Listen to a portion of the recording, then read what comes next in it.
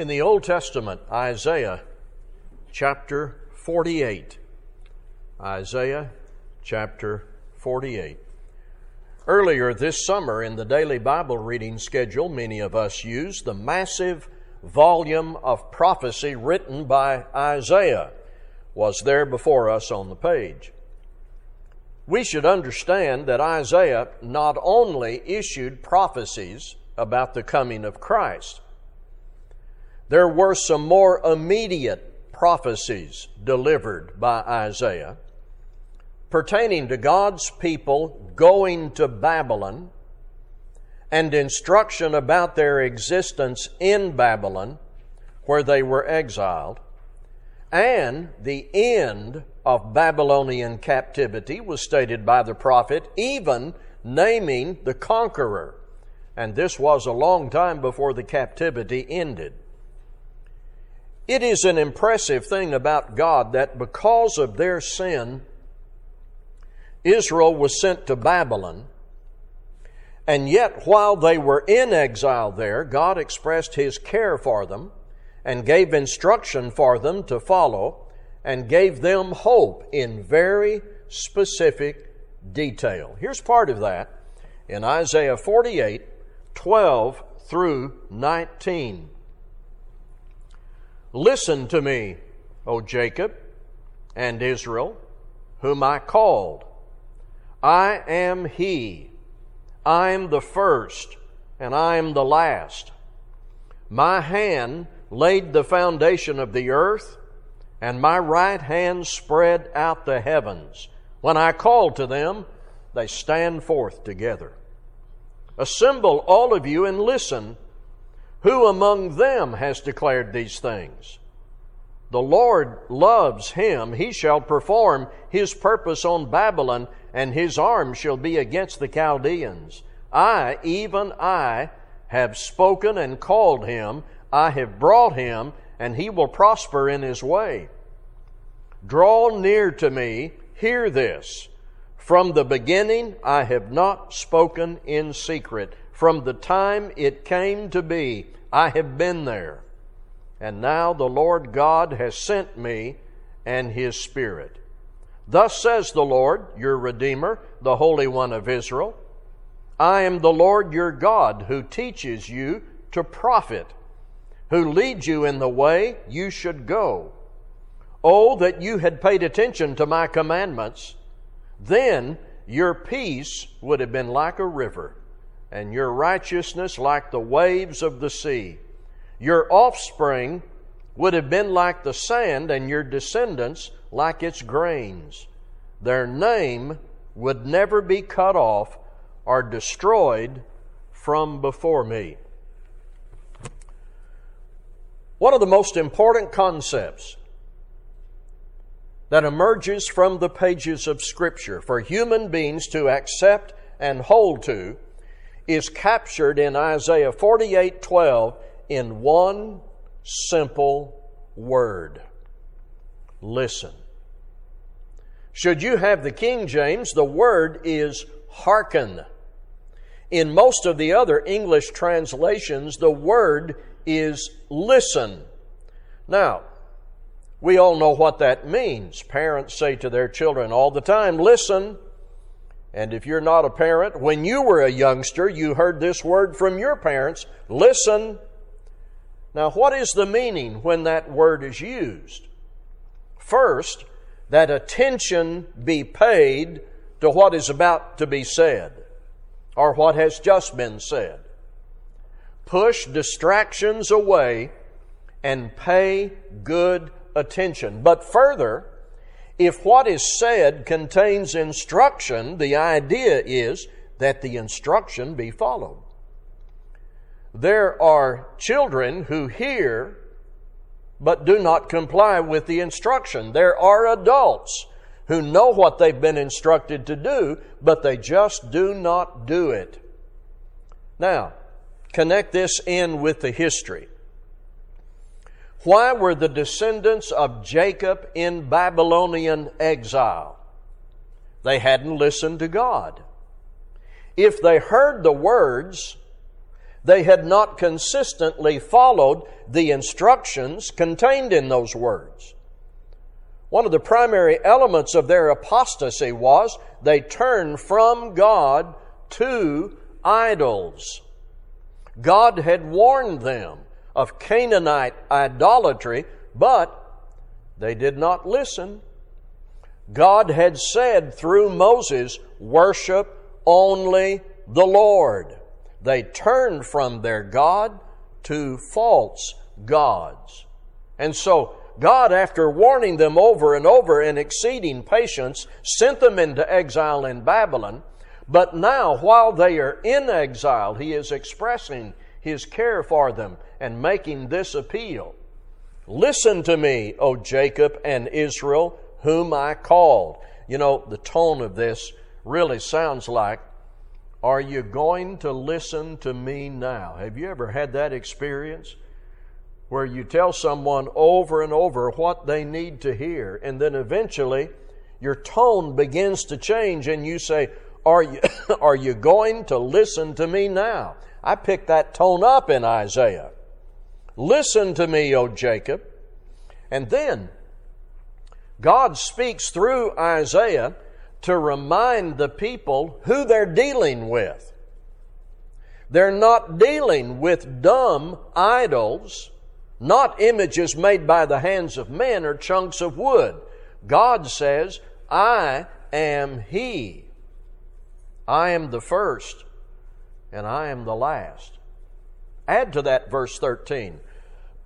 "My hand laid the foundation of the earth, and my right hand spread out the heavens. When I called to them, they stand forth together."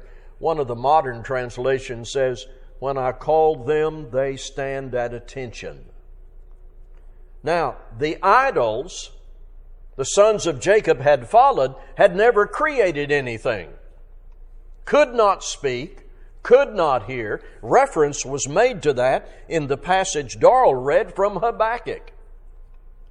Idols, or the non-existent gods they represented, could not claim they were first, they were last. In fact, they didn't claim anything because they couldn't speak. Those idols and the gods they represented had not laid the foundations of anything and did not speak anything to listen to or to stand to attention about. In this section of Isaiah, the contrast between dumb idols and the God of Israel stands out in bold relief as something the exiles needed to really pay good attention to now. Listen to me. The idols made by men are nothing. I am He. I am the first and the last, God said to them through Isaiah. Verse 14, it's repeated. Assemble all of you and listen. Who among them has declared these things? Stop there a moment. The non-existent gods of the ancient pagan world, the false gods of Baal, the Canaanite priests, the gods and goddesses, who among them has declared these things? God is almighty and sovereign. That underlies all of this. The idols and false gods are nothing, and they're incapable of exerting any control over anything. They cannot even speak. They cannot even command. And they certainly cannot provide blessing. Now, the next phrase here is tricky, so stay with me. The Lord loves him. He shall perform his purpose on Babylon. You need to keep those phrases together. From historical literary context, I'm talking about what we read in Isaiah. We know that God had chosen Cyrus as the instrument of his wrath against Babylon, and coinciding with that to get his people out of exile. Let me say that again. From history given by Isaiah, and other prophets mentioned this, God had chosen Cyrus as the instrument of his wrath against Babylon, and coexistent with that, God's purpose to get his people out of exile. I think that's what's being referred to here. That's who is being referred to. God didn't love Cyrus to the point of any approval of his behavior or to save him, but God loved his choice of a conqueror to redeem his people and to punish Babylon. Maybe you have the NIV that reflects this. Come together, all of you, and listen. Which of the idols has foretold these things? The Lord's chosen ally will carry out his purpose against Babylon. His arm will be against the Babylonians. Or, if you should have the American Standard Version, assemble yourselves, all ye, and hear, who among them hath declared these things? He whom Jehovah loveth shall perform his pleasure on Babylon. This is the one God chose to perform his pleasure on Babylon. Now, I said to you a moment ago that the connection with this verse and Cyrus is revealed in the history given by Isaiah. Let me go back and show you that. In Isaiah 44:28, God says about Cyrus, he is my shepherd and will accomplish all that I please. He will say of Jerusalem, let it be rebuilt, and of the temple, let its foundations be laid. Then the next chapter, Isaiah 45:1. This is what the Lord says to his anointed, to Cyrus, whose right hand I take hold of to subdue nations before him and to strip kings of their armor, to open doors before him so that gates will not be shut. And then verse 13 of Isaiah 45, I will raise up Cyrus in my righteousness. I will make all his ways straight. He will rebuild my city and set my exiles free, but not for a price or reward, says the Lord Almighty. God is using Cyrus, and reference is being made to this here in the text that we have open in Isaiah 48. And what God is doing is he's demanding that his people in exile pay attention, give heed, understand what I'm going to do, and understand the obvious difference between idols and what they cannot do, and God and what he can do, and says that he will through Cyrus. He shall perform his purpose on Babylon. And in all of this, God communicates his steadfast care for his people. There is the tone of rebuke, and you need to repent. You need to do what's right. But at the same time, it's accompanied by, obviously, his care. Concerning God's use of Cyrus against Babylon to release his people, look now at verses 15 and 16. I, even I, have spoken and called him. I have brought him, and he will prosper in his way. Draw near to me, hear this. From the beginning I have not spoken in secret. From the time it came to be, I have been there. And now the Lord God has sent me and his Spirit. Isaiah is delivering this message from God to the descendants of Jacob, who, though sent into Babylonian exile, still have hope of their return and restoration. God had not only made plans to get them out, he had selected a leader who would be his instrument, and he had prophesied that many years before Cyrus came. 17 and 18. Thus says the Lord, your Redeemer, the Holy One of Israel, I am the Lord your God, who teaches you to profit, who leads you in the way you should go. Oh, that you had paid attention to my commandments, then your peace would have been like a river, and your righteousness like the waves of the sea. Your offspring would have been like the sand, and your descendants like its grain. Their name would never be cut off or destroyed from before me. Some readers of the Bible may miss this. Someone who helped me get it was the writer of a commentary. Homer Haley, in his commentary, makes this very clear to me.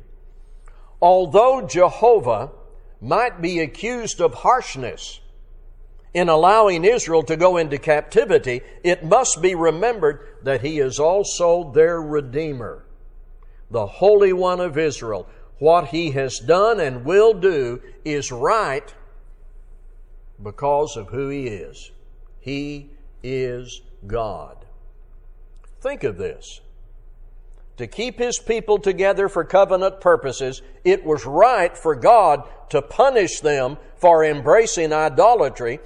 Now He considers it right, at the end of this period of punishment, to use Cyrus to deliver them and let them go home. That's Isaiah 48, 12 through 19. From all of this, what are we to learn? Throughout Scripture, from Genesis to the end of Revelation, God reveals Himself. He communicates clearly who He is, what He expects, and attached to that, blessings and consequences. As we read the prophets, we cannot just hurry through the prophets and quickly dismiss this as ancient history. This happened a long time ago. Isaiah was talking to people. I'm not in that audience.